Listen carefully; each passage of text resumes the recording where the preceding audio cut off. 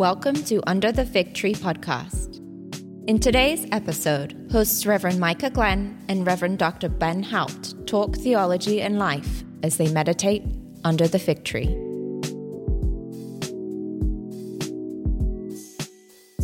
What's up, and welcome back to another episode of Under the Fig Tree. I'm your host, Reverend Micah Glenn. Of course, I am joined by my highly esteemed co-host, Reverend Dr. Ben Haupt. How are you, bro? I'm great, man. We're in a whole different place. A whole different place with an additional format. So if you're currently listening to Under the Fig Tree the way you have in the past, you can continue to listen to us that way, but you can also now see us on Concordia Seminary's YouTube channel under the playlist Under the Fig Tree, because Ben and I are now currently surrounded by cameras as well. So we're not only recording audio, but we're also recording video. So we've changed things up for you just a little bit. And we have people that are behind the cameras that are helping us, because the production level is getting ratcheted up several notches, because it's not just me and you doing the production. Well, so if you've been a faithful listener to Under the Fig Tree, or you joined us in a different season some point, when me and Ben first started recording this podcast, it was during the pandemic. So he'd be at his home office, I'd be in my home office, and we would do it over Zoom. And then post-pandemic, we had a really lo-fi recording studio that we put together and built together. And we would do it in one of our offices. Yeah, I wouldn't call it a studio. It was kind of like the junk room. It was awesome welcoming professors up there. And we're sitting around all the cardboard boxes. And at some point, we'll have to post a picture of where we used to record. My favorite part of our old recording studio was when we would be like halfway in, and then I would hear a hum, and I would be like, oh, I forgot to unplug the fridge. But now, Concordia Seminary has a wonderful studio. Yeah. And so our communications team and our production team here at the seminary, they have built us this wonderful set. And here we are, live in the flesh. And so if you've ever wondered what Dr. Haupt looked like, now you know. Sorry about that. It's really great to have Dale Ward behind the camera, and also Becca Lucas is here with us today too. Indeed. And there are just a lot of people at Concordia Seminary that support us and allow us to be on the camera or on the mic. Yeah, and of course, at least once, probably more than once, you'll get to meet Rebecca Lucas. Undoubtedly, she'll be a guest on Under the Fig Tree. She also serves the church as a deaconess, as a graduate of Concordia Seminary, does incredible work for us. And then another person who's joining us behind the scenes today is John Christopher, who works for Lutheran Hour Ministries, which is where I met him. And when me and Ben first started coming up with the idea of a podcast, John helped us in consulting, and here's some things that you should be thinking about, here's some things you should do. And I'll never forget, we recorded an episode and we sent it to John, and his response was, maybe you should try again. This is the lost episode. Somebody's going to find that someday, and that'll be the... Well, and here we are now. Yeah. So grateful for John. Yeah. Again, conceptually, you think about doing all these things, and then a couple of weeks ago, we were shown this set. This is the logo for Under the Fig Tree, if you've never seen it before. And I'm just always blown away by the amount of talented people. We have a graphic designer, Courtney Kroll, who designed this for us. Yeah. Here at Concordia Seminary, we're so incredibly blessed. And look, we have figs. Yeah. There's figs. It's amazing. And so away we go. And so you probably haven't heard Under the Fig Tree, at least a new episode, since last December or last January. Right? It's been a bit. It's been a long while. And when we first came up with this, Ben and I are both very busy people, so we always kind of selected, let's think of 15 episodes, let's do season by season. But that's no longer the case. No, we're just going to start recording episodes, and I think our plan is just to keep on going. We have a lot of guests that we are really excited about having on in this upcoming, whatever we're going to call this new format. It's not really a season. It's just our new approach. So we hope that we don't we don't have a week or a month or 6 months that we take a break. Or 9, something Yeah, like that. something like that. Yeah, I was talking to a prospective student who was here for orientation, and one of the first things that she said after she met me and knew who I was, she said, "When are you going to produce another episode?" And I was like, "Ooh." But here we are, just a couple weeks later.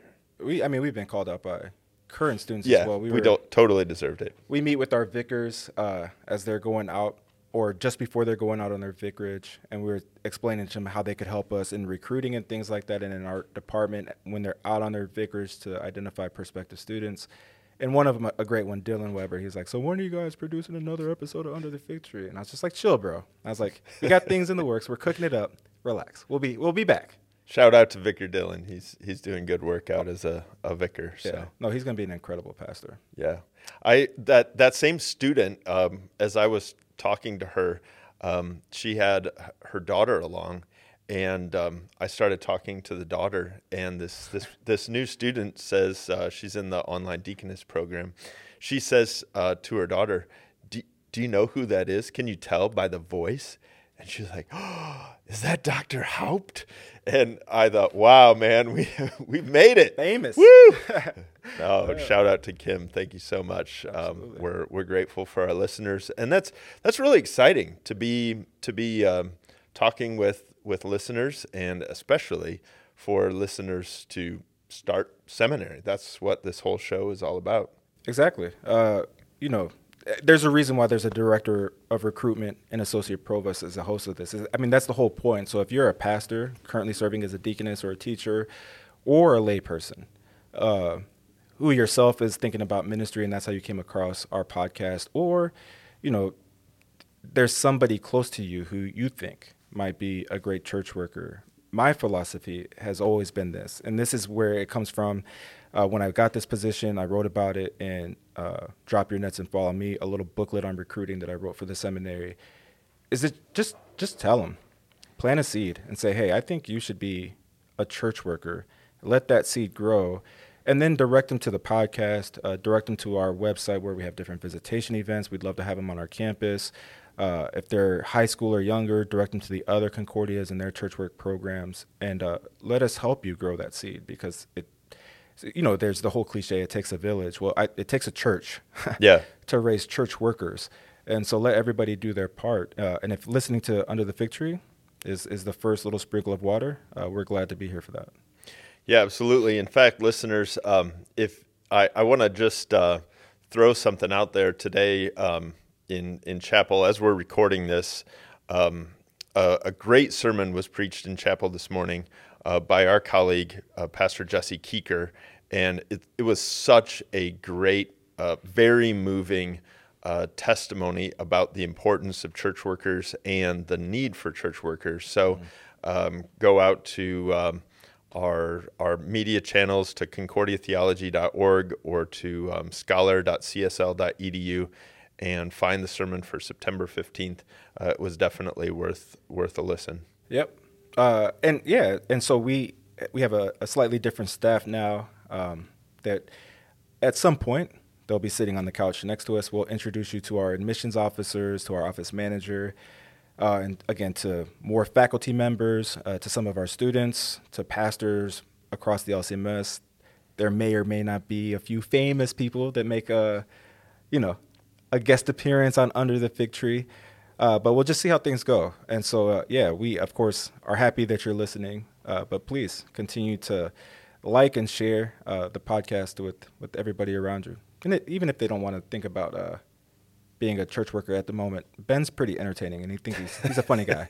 And so, nonetheless, it's a very just kind of relaxed, lo-fi podcast, the same way it's always been. So, Ben, it's now September.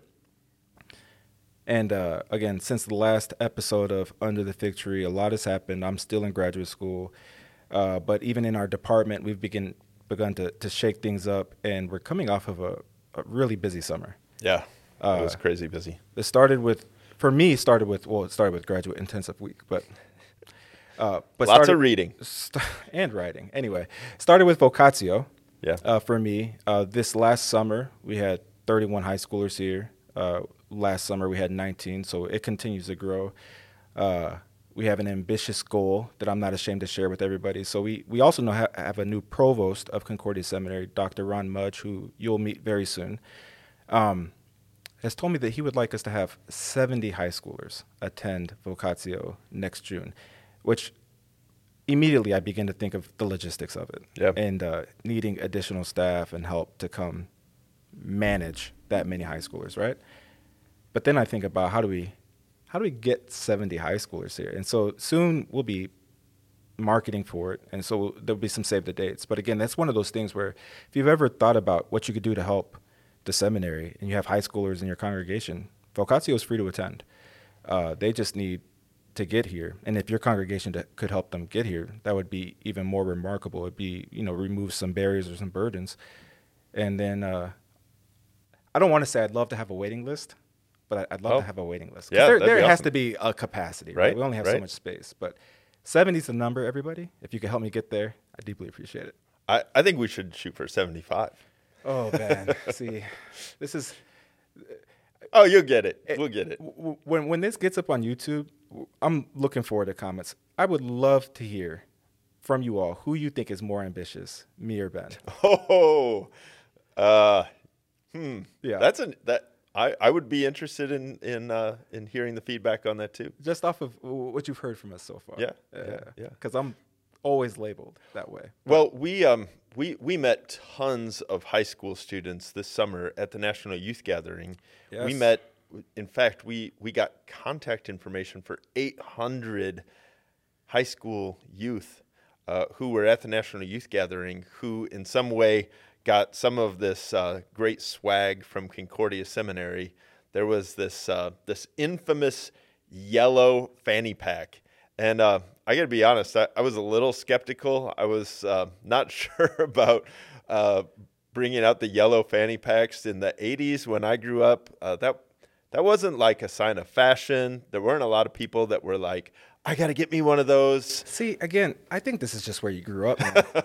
Well, that's true. That's true. I remember being 7 years old at Six Flags when we were moving from South Carolina to Hawaii. And not only did I have on MC Hammer pants, I also had on a fanny pack and felt very proud about it. So I can envision it. I had the MC Hammer pants. I will admit to that. Yeah. But I never wore a fanny pack. I still haven't. I don't think I've ever worn a fanny pack. And I insisted that at National Youth Gathering I was not going to do that, and I came away with it. There are some pics out on the web of you with the yellow fanny pack, the Concordia Seminary hat on backwards.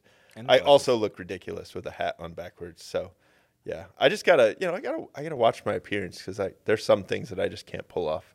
I mean, but you could go viral, right? And then on that maybe viral for photo, the wrong reasons. we hashtag under the fig tree, and then before you know it, under the fig tree is viral. So sometimes, Ben, you just gotta make a little sacrifice, bro. Yeah. Well, I mean, the fanny packs were the viral item. They were of the National Youth Somebody Gathering. wanted to buy one for $40, right? Yeah, they offered. So somebody came to me. Several people came to me. One person was like, "I'll give you 10." I was like, "No," and then somebody else was like 40. And then I had to explain to them. I was, our whole team, not just enrollment team, but our communications team, put in a ton of work for the National Youth Gathering. Yeah. And everybody played a massive role. But with a very generous lack of humility. If there was a single person who put in the most work. Oh, here it comes. Exactly. It was me. I hope that Sarah and Monica are listening to this. I'm sure they are. It was me. And so when I had to explain to them, I was like, you don't understand what this fanny pack means to me, because it wasn't just a matter of ordering fanny packs with our seal on them with a fluorescent color. The amount of work that people put into to making their exhibitor booth an incredible thing, an incredible experience for high schoolers in our church to go and see and get information about different things, but also walk home with like a little piece of the National Youth Gathering with them. It's not even just our team. It's the National Youth Team at the Lutheran Church Missouri Synods headquarters with Mark Kiesling and his team of dedicated people. There's just so much that goes into it. And, we just had it. The next one's 3 years from now, and we're already working towards the next one. Everybody's already looking forward to the next one. you just can't have it. You can't have my fanny pack. There's no money that could go into like my brain like, oh, this would be valuable enough to receive it. You know what? If you want it for $1 million, I changed my mind. You can buy my yellow fanny pack for $1 million. You can have it if that's the price. Here's what I'd like to see. I'd like to see some of our listeners out there who did get some of our swag from National Youth Gathering this summer. I'd love to see some pics on social media. Yeah. Take a pic of your fanny pack or your hat, or whatever some buttons that you got from the booth. And I'd love for our visitors or our listeners to tag post. and Tag us. Let us know how you're sporting that at school or whatever else when you're going out Saturday. Yep. So we had the fanny pack. We had trucker hats. We do have more trucker hats. Oh, we do. Yeah, that's right. So if you were to come visit us, say you're in college or your second career, and you reach out to Reverend Jesse Keeker and Reverend Tom Schlund or Monica Rhodes, our office manager, and you come and visit us and entertain us in trying to convince you to become a church worker, you might receive one of those trucker hats. And if you don't, you won't. But we would love to have you on Worth our the campus. visit. Yeah, 100%. See our classes, see our campus. We'll win you over. Yeah. So, hey, I have a question. I think so. We're not having a guest on because in some ways today we're the guests, right? Yeah, exactly. The new set is the guest. But I'm interested in just catching up a little bit on. We've talked a little bit about your enrollment work, but you mentioned your graduate work, Sure. and I'm interested in hearing a little bit about that. What are you doing in grad work? What are you studying? Why are you studying it? What are you interested in? Yeah, of course. And those are a lot of different questions. And so that's one of those things that I get asked a lot is, why are you pursuing a PhD? The number one reason is simply just to become a better theologian, which inevitably will make me a better servant to the church. Yeah. The Bible is so deep. It's so nuanced.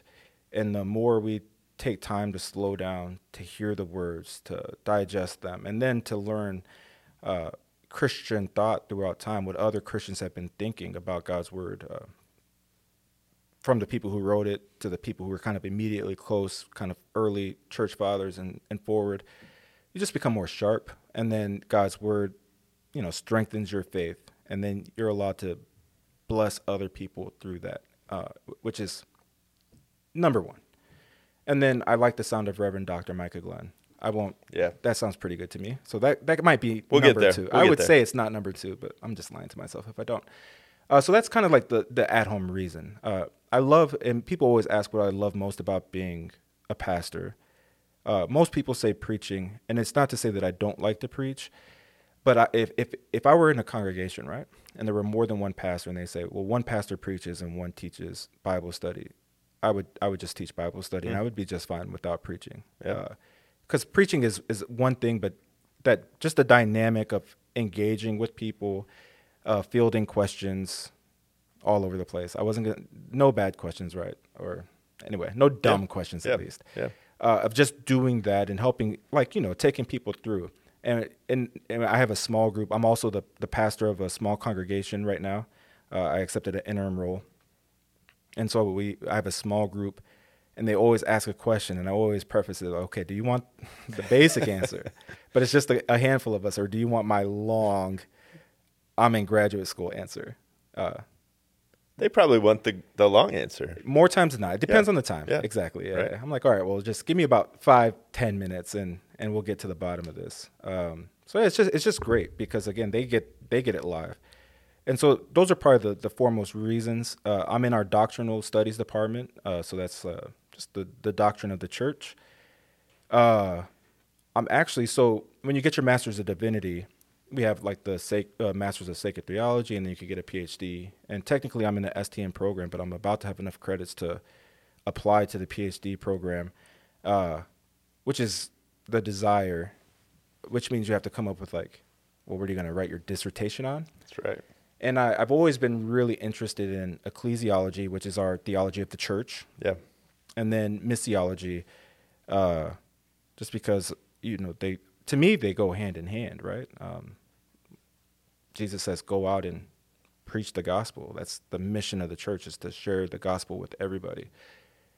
But it's nice to have some tools to go out and do it. And now that, when you're in one immediate context and people are different, but the world is kind of the same, it's one thing. But now we have this ever-changing world. And so we have to think of not a new message, but we just have to think of different ways of going about and being the church in the world, because people are aggressive to the church for one reason or another, or there's just different cultures that we've never engaged before. Yeah. And then competing narratives, and so how do we go about do that? So I'm very interested in that. And then last term, I took a class called Pneumatology with Dr. Leopoldo Sanchez. You're going to have to define that for I was our about listeners. to, yeah. So pneumatology is really just the study of the Holy Spirit. Yeah, there you go. And in the Lutheran Church, it's not that we neglect the Holy Spirit. It's just naturally, for all the right reasons, Jesus is the foremost person of the Trinity that we talk about the most. Yeah. And that we study the most. And that if you're going to preach somebody, well, you preach Jesus Christ and him crucified. That's right. And yet, when we confess the Holy Spirit, for us here and now in the age of the church, he calls us to this through God's word. He gathers us. He keeps us in our faith. And so studying the Holy Spirit might have something to say about the church and how we go about the mission of the church. And so that class was very enlightening. We'll probably have Dr. Sanchez on Under the Fig Tree again, because he did his PhD work on the Holy Spirit. And he has a bunch of books on the Holy Spirit. And there's a theology called Spirit Christology, and it's about the work of the Holy Spirit in the humanity of Jesus. Now, we're not going to dig into the two natures of Christ right now. Yeah. We'll get there. We'll get there. But that's the focus of it. And in taking that class, at first, I'm not going to lie, Spirit Christology really offended me and what some of the writers said. And so I won't. One of the writers was like, the Holy Spirit created Jesus. And I was like, what do you mean? Well, yeah, right. Right? And so you just have to get to the bottom of what is he saying and what does he mean. Well, anyway. But because all of our theology, or a lot of our theology, runs through Jesus, what would it look like to run some Lutheran theology through a Spirit Christology lens and come up with these different models of doing things? And so that's kind of where I'm headed. A lot of this conversation happens in the Global South and in Africa. And so if you ever want to become a PhD student at the seminary, you'll get to learn German, and a lot of people take Latin. But I've opted for Spanish.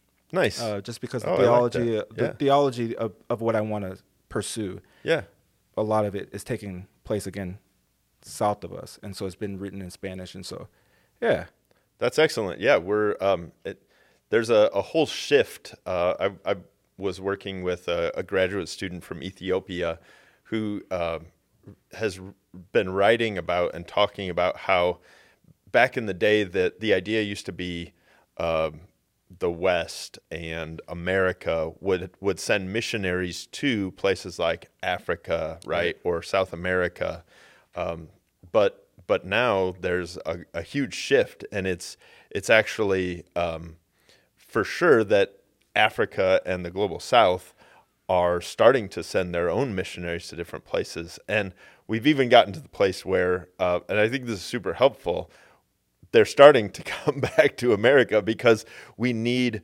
their mission zeal and their mission help to reach people here in the United States. And so it's not America sending out missionaries to all these places, but in many ways them sending missionaries and us learning from them and learning with them, and even them sending missionaries to help us here in the United States. Well, not only that, I always tell people, if Lutherans do something really well, it's education. Yeah. And so if you think about it, for a few generations, we've been sending missionaries and scholars South America, to Asia, to Africa, and they've set up churches, but they've also set up schools, and now they've set up seminaries and other educational institutions. And so the Global South has real, legitimate Lutheran scholarship taking place. Yeah. And especially in modern scholarship, and they're simply things that we can learn from them. So Makana Jesus, one of the largest Lutheran churches in the world, because of different reasons and different missionaries, right? They were impacted by different things. It's a different context, and I won't get into the whole history of it. But they would describe themselves as a confessional, charismatic Lutheran church. And what does that mean, and what does it look like? And for you have to graduate school, so you always have to do a research paper. So I did mine on charismatic gifts, because it's one of those things that we don't typically talk a lot about in the Lutheran church. And I read some scholarship from Ethiopia, and this scholar was like, well, yeah, they're speaking in tongues, and we have these charismatic gifts, and that's fine. But the main way that they would define charismatic gifts is for the sake of the mission of the church. Yeah. So even if you're speaking in tongues, it's the same thing in Scripture. If you're not doing it for the sake of the kingdom, it doesn't do anything. But there's this like just so mission focused. Yeah. And if you're going to think about graduate study, even from the very beginning, think about where you want to go, really get that nailed down, and then you'll have to take these different classes. And in those different classes, you'll have to do a research paper. Don't do it on random things. Relate it to what you want to write your dissertation on. Start building your bibliography now, because it's a lot of work. And it's a lot of work if you want to really be focused once you get to your dissertation. And if you start from the very beginning, you'll be there. So I kind of run every paper I do is kind of through that church mission lens, but I love that. Luther once said that you can define the church really simply and really easily, that even a 7-year-old would know what the church is. And all that it is, very simply put, is people listening to the voice of their shepherd, right? People who are listening to Jesus. That's the church. And so that's like the simplest definition of the church that you could give. And yet, as you said earlier, the seminary exists to really work on taking that very simple definition, but it's also super deep. And there's a lot that we need to think about. For example, who sends missionaries, who receives missionaries, and maybe it was one way at one point in time, but now maybe it's beginning to look a little bit differently. Some things are shifting. We need to think a little bit more about how we're doing church. That's what seminary is all about. That's what I love. We keep that kind of childlike simplicity from the small catechism and from what Jesus told us. He brings a little child and says the kingdom of God is for just such a person. And yet there's so much that we need to kind of talk in depth about the church. So yeah, that's awesome. Yeah. So yeah, those things all go together, and you get your program, you have some electives. For instance, this term I'm taking cultural anthropology with a scholar named Ken Chitwood, and if you Google Ken Chitwood, you'll find him. Yeah, he's legit. One of these like high-level Lutherans, and it's things you don't think about, because it's not just like a cultural anthropology class. So the introductory books, because we don't do cultural anthropology for your Master's of Divinity, because for that sake, it doesn't serve much of a purpose, right? And so you're just getting like the gist of it. And then I can already see the value of it for theology, but then I can already see the value of it for what I want to do. I didn't think about it that deeply when I picked it. I'm going to be honest with you. It was one of those, I have an elective course. This one's interesting, but it's very valuable. So that's, we can probably have some directors of the graduate school on, and we could do a deeper dive on graduate school if that's interesting to you guys. But yeah, so that's kind of where I am. Graduate school, of course, the family. Dorothy, my wife, who's a deaconess, she started her MA here. Yeah. Not in the program I thought she would. I thought she would have also become a systematician. And she's a really, really good systematician, but she chose practical theology. Yeah, but that's where it's at. But I had to say that. Shout out to my own department. All of my classes so far have either been systematics or practical theology. Cultural anthropology. Anyway, you can't, if you have all this head knowledge and you don't know how to relate it to the people, it's useless. That whole childlike faith, a 7-year-old should be able to understand even the basic concepts of our deepest theology. Otherwise, it's totally useless, other than just for the academy. But anyway, that's me. Graduate school, family, kids are big. It's fun. Yeah. So what about you, Ben? What have you been cooking up over probably more than last summer? Right. Well, I have to, since you use the word cooking up, I'm going to take that literally for just a second and say that just to shout out all the way back to our very first episode where we talked about barbecue. I've actually, I think I've perfected pulled pork. And it's just doing exactly what you taught me to do. So I can't take that much credit for it. But I've had people besides just my wife and my kids say, you've kind of perfected the pulled pork. There you go. Listeners, if you want some good pulled pork or some good barbecue, I think again, another reason to visit Concordia Seminary. We'll get you some swag. But now we have to deliver on this if we actually make the promise to our listeners. But I think we could promise that if some listeners come and they let us know ahead of time, we probably could figure out a way to have some barbecue. I'm willing to bribe visitors with barbecue. Yeah. No shit about it. Yeah. No shame in it. I just did some pulled pork. I had to go back to my roots. So I've been barbecuing for a few years now. Me and Ben, when I moved in, Ben barbecued. I remember I moved into the seminary. He pulled his cooker up next to mine. And I remember looking at that first cooker you had, and I was like, it was embarrassing. You could probably upgrade this, and you probably have the budget to do it. Yeah. And I remember, so I did a lot of research, and I had a different cooker, and I found the cooker that I advised Ben to purchase. And then we had a family reunion a summer ago, and I needed more than just the cooker I had, and I borrowed yours. Yeah, I wheeled it all the way down your road, man. That thing was so loud and so heavy. It is very heavy. Yeah. Well, after I cooked on yours once, I looked at Dorothy. I was like, listen, I know they're just barrels of steel, but Ben's is so much better than mine. Eventually, so last summer, I sold mine, the old one.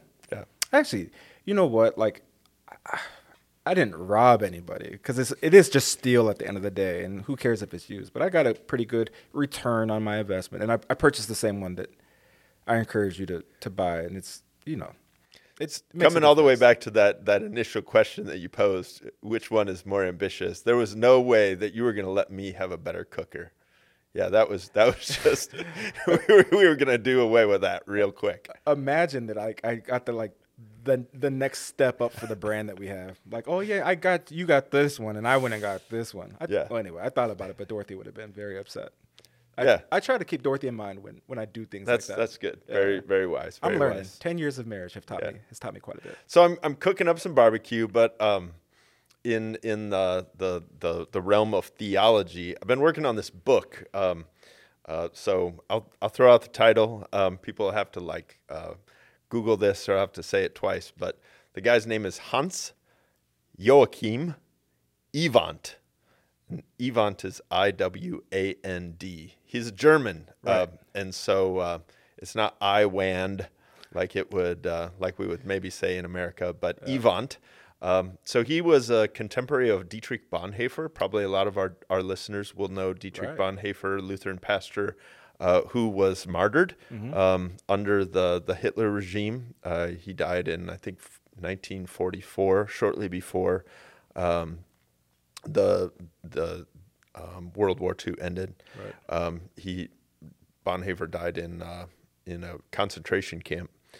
So this pastor, Hans Joachim Ewand, was also a Lutheran pastor, and a friend of Dietrich Bonhoeffer. Even they had very similar careers, and yet so Ewand was also jailed for a time because he was also like Bonhoeffer. He was decisively and very explicit about his disagreement with the Nazi regime, and he was very public about that. So he was jailed for a time, but he wrote a bunch of essays about church and society. So he was interested in church and state, right, and kind of how the church relates to politics and all that kind of stuff. There's a lot of people talking about that today, and I think that's an important conversation. But he was really interested in this conversation that maybe we don't talk as much about, which was church and society. He he talks about in this book. So basically in the book, what we did is we took 13 essays that he wrote on church and society and a variety of topics that had something to do with church and society. And we went through and translated them. They've never been translated before into English. And so I partnered with two Germans and a guy from the Netherlands and a grad student, Christian Einertsen. And so we produced translations. Then we went through and edited them. We added lots of footnotes so that people understand kind of the background. Then I wrote an introduction to the whole volume and kind of a little biography of Hans-Joachim Ewand, because I'm really interested in introducing the Lutheran Church Missouri Synod to this theologian that almost nobody in America knows about. I've been thrilled that a few Luther scholars are aware of Ewand, but lots of people in Germany grew up reading Ewand. He had a series of kind of like we have in our Concordia Journal. We have these homiletical helps, which help pastors to preach on the readings. Right. Hans-Joachim Ewand he ran a journal called Predigt Meditationen. I won't quiz you on your German. Well, it's preaching meditations. Meditations. Yeah. So he was basically doing homiletical helps for pastors way back in the day, and he became kind of famous in Germany for just helping regular parish pastors who were trying to work on their sermons. But he was a voracious scholar and really, really a thoughtful person. So he talks about the three estates of church, state, or politics, and the third one is what Luther sometimes referred to as the family. Right. But an outgrowth of the family is society. Got it. And so within society, things like culture, literature, education, some of those kinds of so it's not directly politics, but art and music and literature, all these things that get wrapped up into kind of how a people is formed. That's what he was really interested in. And he was really interested in the church not being silent on those kind of things, but the church, he thought that the church had kind of given up their voice of speaking into culture, right? Which is a huge problem. And so he's working on in these essays, articulating reasons why the church should be engaging culture. I mean, it's one of those things where, if we are not, right, especially our young people who are impressionable, they're going to encounter these things one way or the other. We try to become more parochial at times, and we try to, circle the wagons up, and we try to keep our kids away from these harmful things. And maybe you can for a time, but eventually in life, even if it's not until their adulthood, they're going to encounter, and then they're going to look for answers somewhere. Yeah. And we better have an answer. Yeah, that's because right. If we don't have an answer, they're going to look for it somewhere, and we don't want them getting it from those other sources. So yeah, that's incredible. I'll have to check out your book. Yeah, it should be out in January. So we're just finishing up proofs. I've learned how much work goes into producing a book, but it'll be out with T&T Clark Bloomsbury. So when I remember, in part when you were translating it, because you came across this word that he was using, Heiden. Yeah. Which it's kind of like just basic glossing it. The lexical dictionary is just like a pagan, right? Pagan, yeah. But what does that mean in today's society? Because paganism then wouldn't look like an outsider. Maybe where did you land on that? I mean, I'm interested in. You've talked about it. This word Heiden. So like biblically speaking, it would be a pagan. But in the 21st century, where did you guys get to? In the 21st century, I think what Germans meant by the word Heiden were just, frankly, unbelievers. Got it. So when in America or in English now, when you hear the word pagan, you're thinking like devil worshipers or like nature worshipers, people that are really doing some kind of far out occult, maybe witchcraft kind of stuff. But in Germany, when they use the word Heiden, it is kind of most directly translated as heathen. But that's not really a word that we use a lot in America. It sounds like an old word, right? Right. So we landed on the word unbelievers, and there's a real it's kind of fun, but there's a real art to translating, because you can use the word that maybe the dictionary says, well, this is what Heiden means. It means pagan or it means heathen, but the art of translation is trying to understand what is the original author trying to say with this word. Mm-hmm. How are they using it in context? How is it understood by their original readers or listeners? And then trying to capture that. Right. And really what they're just on about is talking with people who don't believe in Jesus. Yeah. Which, again, comes back to the mission of the church. Yeah. The whole purpose why we need laborers for the harvest. Yeah. Is that, again, we have a big world and we have a growing world still. And there are more and more people out there. And, everybody's going to relate to somebody differently or somebody who is different. Yeah. And I always tell people, it's kind of a cliche at this moment, we need different people to reach different people. And not these, not to say not these pagans, but not just explicitly like these unbelievers, like people who simply, it's kind of bizarre to think about, and cultures that we have come from to now, because even when I was a kid, I think most people were churched. Yeah. And that's changing these days. And if they're not churched, they might have heard of Christianity, but they actually don't know who Jesus is. Yeah. And they've never encountered his word. And so they've just never been given a chance to believe. Yeah, a couple of new students come to mind in very different contexts, like you were talking about. Right. There are unbelievers all around us, and we live with them, we work with them, we send our kids maybe to school with them or live next to them in a neighborhood. So one new student, I mentioned Kim earlier. Mm-hmm. Kim lives in a rural area. She delivers mail, and in her rural area, she's begun to know her neighbors. Yeah. And some of them don't believe in Jesus, are not connected to the church, and so she's kind of a rural missionary to these people. We have another student who's from New York City, Joshua, and he's passionate about urban ministry. Yeah. And he wants to think through, and we have a whole new program that Pastor Bill Wilson has put into place to help students here on campus to reach our own urban St. Louis area and to learn urban ministry in doing it. And then there's of course plenty of people in the burbs that are also reaching people, and there's people in the burbs that don't believe in Jesus too. Exactly. So different contexts, very different ways of reaching people,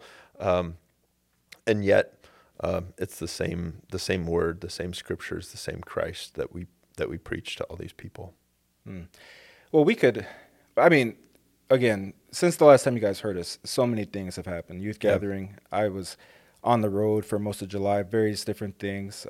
The Black Clergy Caucus of the LCMS, of which now I'm the secretary. Woo! Woo! I rolled my eyes. I shouldn't have. It is a very good thing. It's a blessing. It's an honor, first and foremost, that my brothers in Christ, because it's an elected position, saw me fit to serve on an executive committee in a leadership role. We all knew that you were going to get elected to something at some point. Yeah. And I'm sure you'll get elected to other things down the road. But yeah, I'm grateful that you're serving in that role. That's super important. Yep. We were at the Hispanic Ministry Convention together in Orlando, which was incredible. It's just, again, it's one of those things where we know we have brothers and sisters in Christ in different contexts from different ethnicities and things like that. But to be able to go to their space and worship with them in their space, I think it's transformational. So it's nice to go and see what our brothers and sisters in Christ from around the globe are doing. And then, now there's a new school year, as we said it with our kids, but also here at the seminary, a new incoming class. And so we're away with things. One thing that we've talked about the differences in Under the Fig Tree. And instead of going on and on about barbecue or the Dallas Cowboys, which I have a feeling are going to break my heart this year, like every year, but maybe sooner than later. They always give me a little false hope. Yeah. And they've stripped all the false hope away. So now it's just despair. Anyway, so the podcast is Under the Fig Tree. And we wanted to have this segment where we just kind of like just talk about stuff. It doesn't have to be serious. It could be lighthearted. And what do you call it? And you want it to relate to your audience, to your brand, if that's a thing. And so we're starting a segment called Ripe for the Pickin' or Leave It on the Tree, where Ben and I have both come up with a list of things that we haven't shared with each other. They're random. And today we're testing it, right? We're gonna ask each other these things, but eventually we'll ask our guests, and they'll tell us if it's ripe for the picking, or leave things on the tree. I'm always interested in to see what people think about certain things, slightly judgmental, and yet again lighthearted and fun. So are you gonna let me go first? I'll let you go first. All right. So here's the first one: ripe for the picking, or leave it on the tree. Fantasy football. Oh, for me, that's right for the picking, man. So I don't play on like FanDuel or DraftKings. I don't put money up, mostly because I don't have money to spare. You start grad school, your kids go to private school and things like that. Especially when you lose, then you don't want to lose a bunch of money, right? Listen, I'm poking you. No. See, Micah doesn't ever lose. I play fantasy football on a different level. I never draft anybody from the Dallas Cowboys. They're never on my team. Yeah. No. You can't pick your favorites. No. You pick who's going to win the league. Right. And so last week was my first week, and I won my first week. But then people get hurt. I will say this: it can be a lot of time. Yeah. And I know people who are in like 7 or 8 leagues. Right. I'm in one, and that's. Setting one lineup on a weekly basis, that's what I'm gonna put into. It gives you. This is why it's right for the picking. It gives you a different appreciation for the league. Yeah. And so on a weekly basis, I only ever want the Dallas Cowboys to win as a team. Yeah. But it makes you root for different players, and then you start paying attention to different players. Like anything, right? It can become a problem for people. And it can be probably addictive. And again, if you get into these things where money is involved, you're betting your family savings just to try to get a new player on your team. I did fantasy football for a while. I was lucky enough to draft Adrian Peterson once upon a time. That was good. Worked out for me right at the point where Adrian Peterson was having a great career. But I don't have time for it. I'd rather read a comic book. Fair. I mean, Sundays is without fail. So my kids hate football. One day I think that maybe they'll begin to enjoy it. And so when they were little and we had just one TV and they would be down there and they'd whine and cry because football was on, I would just forget, I'm turning it off. You guys can have it. You've won. But now that they're older and we live in a better neighborhood, you can go out and play. Yeah. You can go play in the attic, play with your toys. You can go read a book. But you're not going to sit in here and whine about football with me. But I like fantasy football. All right, so what you got for me? Marvel Phase 4. Marvel Phase 4. Is this like a stumper? No, it's the current phase of Marvel. So MCU Phase 4. So Endgame is the end of Phase 3. So what's taking place from Endgame to now? Movies and series. How do you feel about it? Yeah, very, very good. So my son would be so disappointed that I had to ask for help on Phase 4. That's all right. But yeah, I'm loving it. So that would include let's see, that would include Far From Home. WandaVision. WandaVision was tops for me. Yeah. That was really, really good. We liked Loki. Mm-hmm. So yeah, I'm love Moon Knight. Oh man. Sure. I was a huge Moon Knight fan, and that was so I tipped my hand already. I'm a comic book nerd, so Jeff Lemire wrote most of the Moon Knight that went into the MCU version. Got it. And I'm a huge Jeff Lemire comic book fan. Sure. So yeah, I'm loving it. I'm kind of in the same. I love where it's going. I think they're killing Star Wars. Star Wars has had some misses. Yeah, right? I tried to watch Obi-Wan. Yeah, Kenobi. That was no good. I man. fell asleep. I keep falling asleep on the I know, episodes. right? I'm struggling with it. The Mandalorian was really good. Yeah. But Boba Fett? Book of Boba Fett was kind of a downer. It was kind of cheesy. The like colorful speeder bikes, Right. that looked like little mopeds. It was ridiculous. Chasing the old gang out. Yeah, Like it's like a really no. cheesy country Yeah. western, wasn't it? Yeah. So yeah, we've kind of Marvel has been kind of tipping the scales for us, and of course Rings of Power. Well, I didn't ask, and it's not on. Yeah, I know, right? I can quickly jump from Marvel to. It is really good, yeah, though. it's I've really been good. enjoying Rings of Yeah. Power. Again, for most of Phase 4, I'm on board. And like WandaVision, so the first couple episodes of WandaVision were real tough to watch. Yeah. And Dorothy stopped watching, and once I got to episode 3, I was like, okay, no, you need to come back and you need to watch it. I was like, so good. just get through it. I was like, the cringy parts, and then no spoilers, but as that arc continues into the future, you see why. Yeah. How do you feel about She-Hulk, though? Have you been watching that?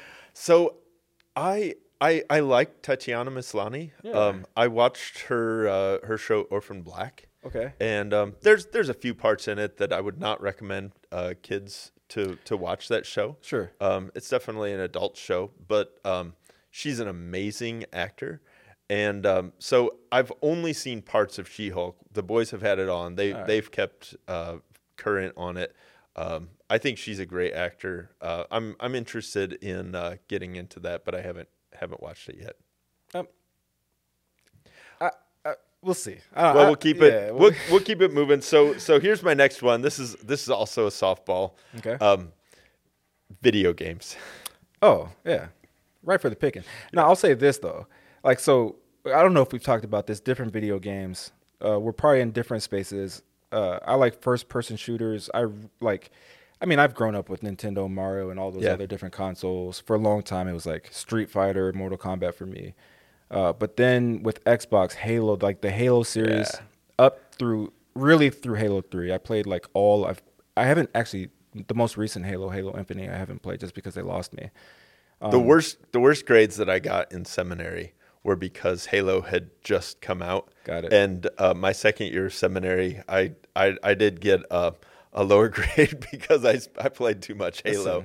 I wasn't like almost ready to flunk out, but definitely you could see there's a little blip on my transcript. Sure. And I point that was the Halo blip. Well, eventually I made a transition to Call of Duty. Yeah. From Halo, which is what I currently like. So, same thing, like time-wise. Like I have friends that play like still like RP games that just take too much time. And I don't have hours a week to play. I might be able to get on for like, an hour here or there. So I need to be able to play a game that you just jump in and you play it. And so I've been playing Warzone. There's a new Call of Duty coming out, which is good because like the first person shooter economy for consoles right now, isn't that great? And so like we're still playing the same Call of Duty, but nobody's enjoying it anymore. It's only because we need to scratch the itch to play a video game. So yeah, no, right for the picking. I love video games. I would definitely play more if I had more time. I wish for my kid's sake, Johnny's really into Minecraft. I wish I liked it more. Yeah. It's just not for me. And maybe me and Johnny just need to play the game together and like try to beat the game. Because you can beat it, right? Oh, yeah. Like maybe, but I don't. I do like Dungeons, though. Dungeons is a fun game if you've ever played. Yeah, that's a good game. All right. Here's a little bit of a curveball, I think, but maybe not so much. Shorts that go below your knee. I think I'm going to say leave it on the tree. Yeah. I don't think I'm pulling that off, man. Now I'm not a short guy either. Sure. That's not for me either. But yeah, I don't mind shorts. But I'm definitely not like nobody would look at me and say, "Oh, he's like a California surfer dude." Sure. I should have asked you jean shorts. Anyway. Jean shorts. Like back in the day, jean shorts, that was what I knew. Yeah. Do you still I grew have up a out in pair? the country. No, Okay. no. So like, you know what? Like growing up, I'm offended that you asked me if I still had jean shorts. Because you wondered, you weren't sure. well, we only ask questions about things we're curious about. I wonder if Ben does have a pair of jean shorts in his Yikes. closet somewhere. Like back in the day, like I would like. Not only did I need shorts to go past my knee, but even when I was sitting down, I don't even know why I didn't want my knees to show. But now, same thing, like no shorts. And like I almost only exclusively wear athletic type shorts. Yeah, I mean, when it's summer in St. Louis, right. you It's don't crazy. want heavy clothes on. Yeah. But yeah, you know, you never know how people are. But I think there's still people out there that I think if you ask them how long their shorts need to be, I think they would still think they need to go past their knees. But styles change, people. Styles change. Show those knees off. Everybody wants to see them, even All if they're right. knobbly. So here's knobbly for sure. I felt that dig. So here's my last one. Got it. And maybe this is the curveball. I'm interested to see how you answer this one. So ripe for the picking or leave it on the tree. Wine. Oh, I got him. Just be honest. I gotta leave it on the tree. That's what I thought you'd But say. so it's not because I can't enjoy a fine wine, or I mean, if it's the right cheap wine, it's all about flavor to me and the taste. But so I'm not a heavy drinker. Yeah. Like I've gone through my days of being in my 20s and things like that. We might have said on the show before, I have autoimmune disease, rheumatoid arthritis, and I take a ton of medication for it. And I have to get blood work. They check my kidney function, my liver function, and I've already got all of that going on. So I began to dial back drinking a long time ago anyway. And so now, just not that long ago, I had a beer, and I was intoxicated from a beer. So a glass of wine. It wasn't that bad. See, I wasn't slurring my speech. I wasn't like wasted, right? But all right. You felt it. A glass of wine will get me tipsy, but you take these medications.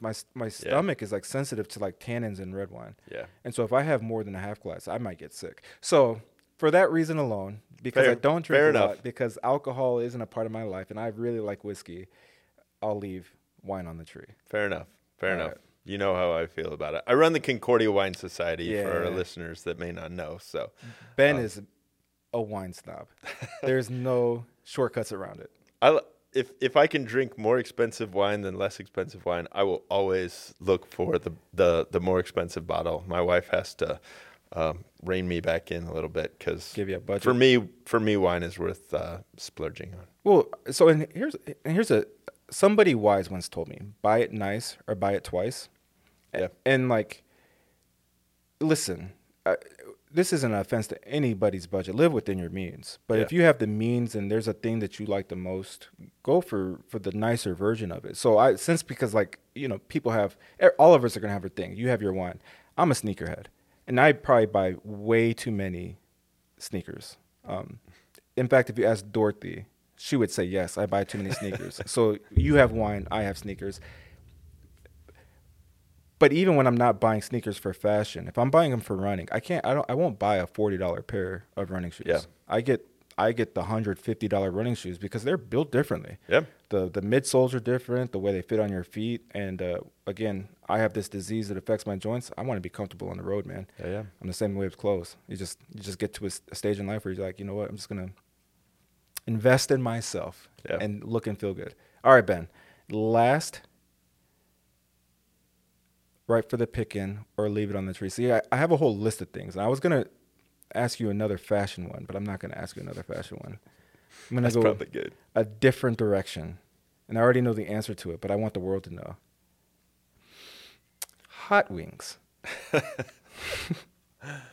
was going to be specific and say Nando's, but everybody might not know what Nando's is. Yeah, Nando's is leave it on the tree. 100% It's so offensive, for me. so offensive. So, hot wings. Don't go to Nando's. It's just delicious. listeners, just Treat yourself. Don't listen to my podcast. Get yourself some I was peri-peri chips. so underwhelmed Get at my get some one. wings. No hate to anybody if they love Nando's, but Delicious. wings.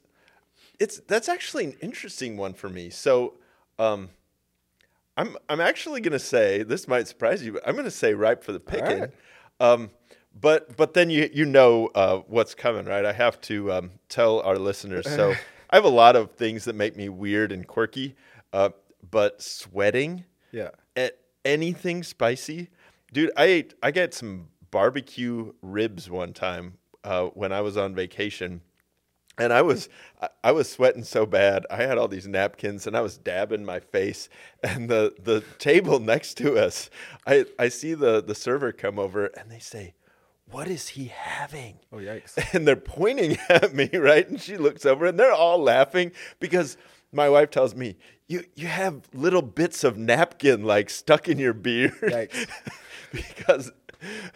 So I sweat profusely when it. there's any kind of spice, but I actually don't hate it. Sure. So I have to just like pay attention to who I'm with, because I'll just embarrass them tremendously if I'm just eating like, oh, that's just like some black pepper in the sauce. Like black pepper will get me every time. But I don't mind it. Sure. In fact, I can actually feel my pores opening up right Getting now. ready to sweat just thinking about it. My forehead's probably glistening. Yeah. Well, because I remember like when I first gave you a barbecue rub recipe, it had a bunch of black pepper, and you were like, "Well, I made it, but I took the black pepper out." I was like, "Bro, that's the bark. What are you doing?" And then you explained it to me, and then I've seen it. Yeah. There was a time when our staff was a little bit smaller, and me, you, and Sarah, we went to Soul Taco. Right. And you had a little bit of heat in your bowl, and I just remember like seeing it visually. Like you said it was coming. You told us, you warned us, but like still watching it, I'm not gonna lie, man. I was a little concerned for you. My face gets like beet red. If it's really spicy, I'll even get splotchy, like the white splotches. Yeah. Well, yeah, I thought you were gonna give the same response to my wine. Yeah. Just because I don't like to be uncomfortable. But Yeah. But hot wings are good, man. I had any opportunity for me to get hot wings. I always enjoyed like going out with the youth group when I was a pastor. Like they would order me hot wings. We'd go to Buffalo Wild Wings or whatever, and they'd make me eat the spiciest stuff. And it was kind of like entertaining. Yeah. And it's kind of a weird way for me to help people laugh, and for me to even laugh at myself a little bit. So I don't mind it. It's like sometimes, not gonna lie, I have to like go home and clean up after spicy wings because there's just sweat everywhere. Sorry, listeners, but that's me. We're only human. This is going to be a fun season, man, or a fun new way of, I don't even know if season is the right word, but I'm really excited to get back to the podcast and just getting stuff out every week. And I'm excited to hear, do right for the picking or leave it on the tree with some guests and ask them some more difficult ones. Yeah, exactly. I've got a running list on my phone. I'm just going to keep adding to it as I think about them. They come at random moments. Oh, yeah. And that's the best time. Well, any last thoughts on this first episode back? I'm just so excited to be back. I'm so thankful to our colleagues for this beautiful set and for all the extra work that's going to go into getting this podcast out, both audio but also video. Yeah. And I mean, I feel like we've kind of made it. People, right? Our colleagues were like, maybe this is a thing, and maybe we need to like up the game a little bit. Sure. Yeah. So if you're a listener and you're going to continue listening, that's perfect. But like, you should take a moment and go to Concordia Seminary's YouTube page and just to see this backdrop for us. Today was our first time seeing it. Yeah. When they were building the set and they were getting this ready for us, this was just a white piece of paper. Yeah. With our logo on it. We were ready to start. And I was cool with that. Yeah, but then we come and it's all nicely stained and this beautiful logo and there's lights behind it. Yeah. I felt like, man, I'm not quite worthy for the set, but yeah. It's exciting. So go to our YouTube channel and smash that like button. Mutilate that like button. Like, subscribe, turn on the bell so you get notifications when we upload new videos. Share the podcast with everybody you know. When you see an episode on the post for it on our Instagram page for Concordia Seminary or Facebook, please like them and then share if you don't mind. Help us get Under the Fig Tree out there so that more people who might be on the fence, but just need to hear a different voice talk about their journey to ministry that could resonate with them. Because that's something we do with our guests when we bring them on. We ask them about their journey to ministry, and you just never know whose story is gonna click with somebody else's story. And then, this is be prepared to see a lot of Ben. Yeah. Well, thank you for turning into Under the Fig Tree for this brand new setting again. We look forward to seeing you next time. All right. Thanks.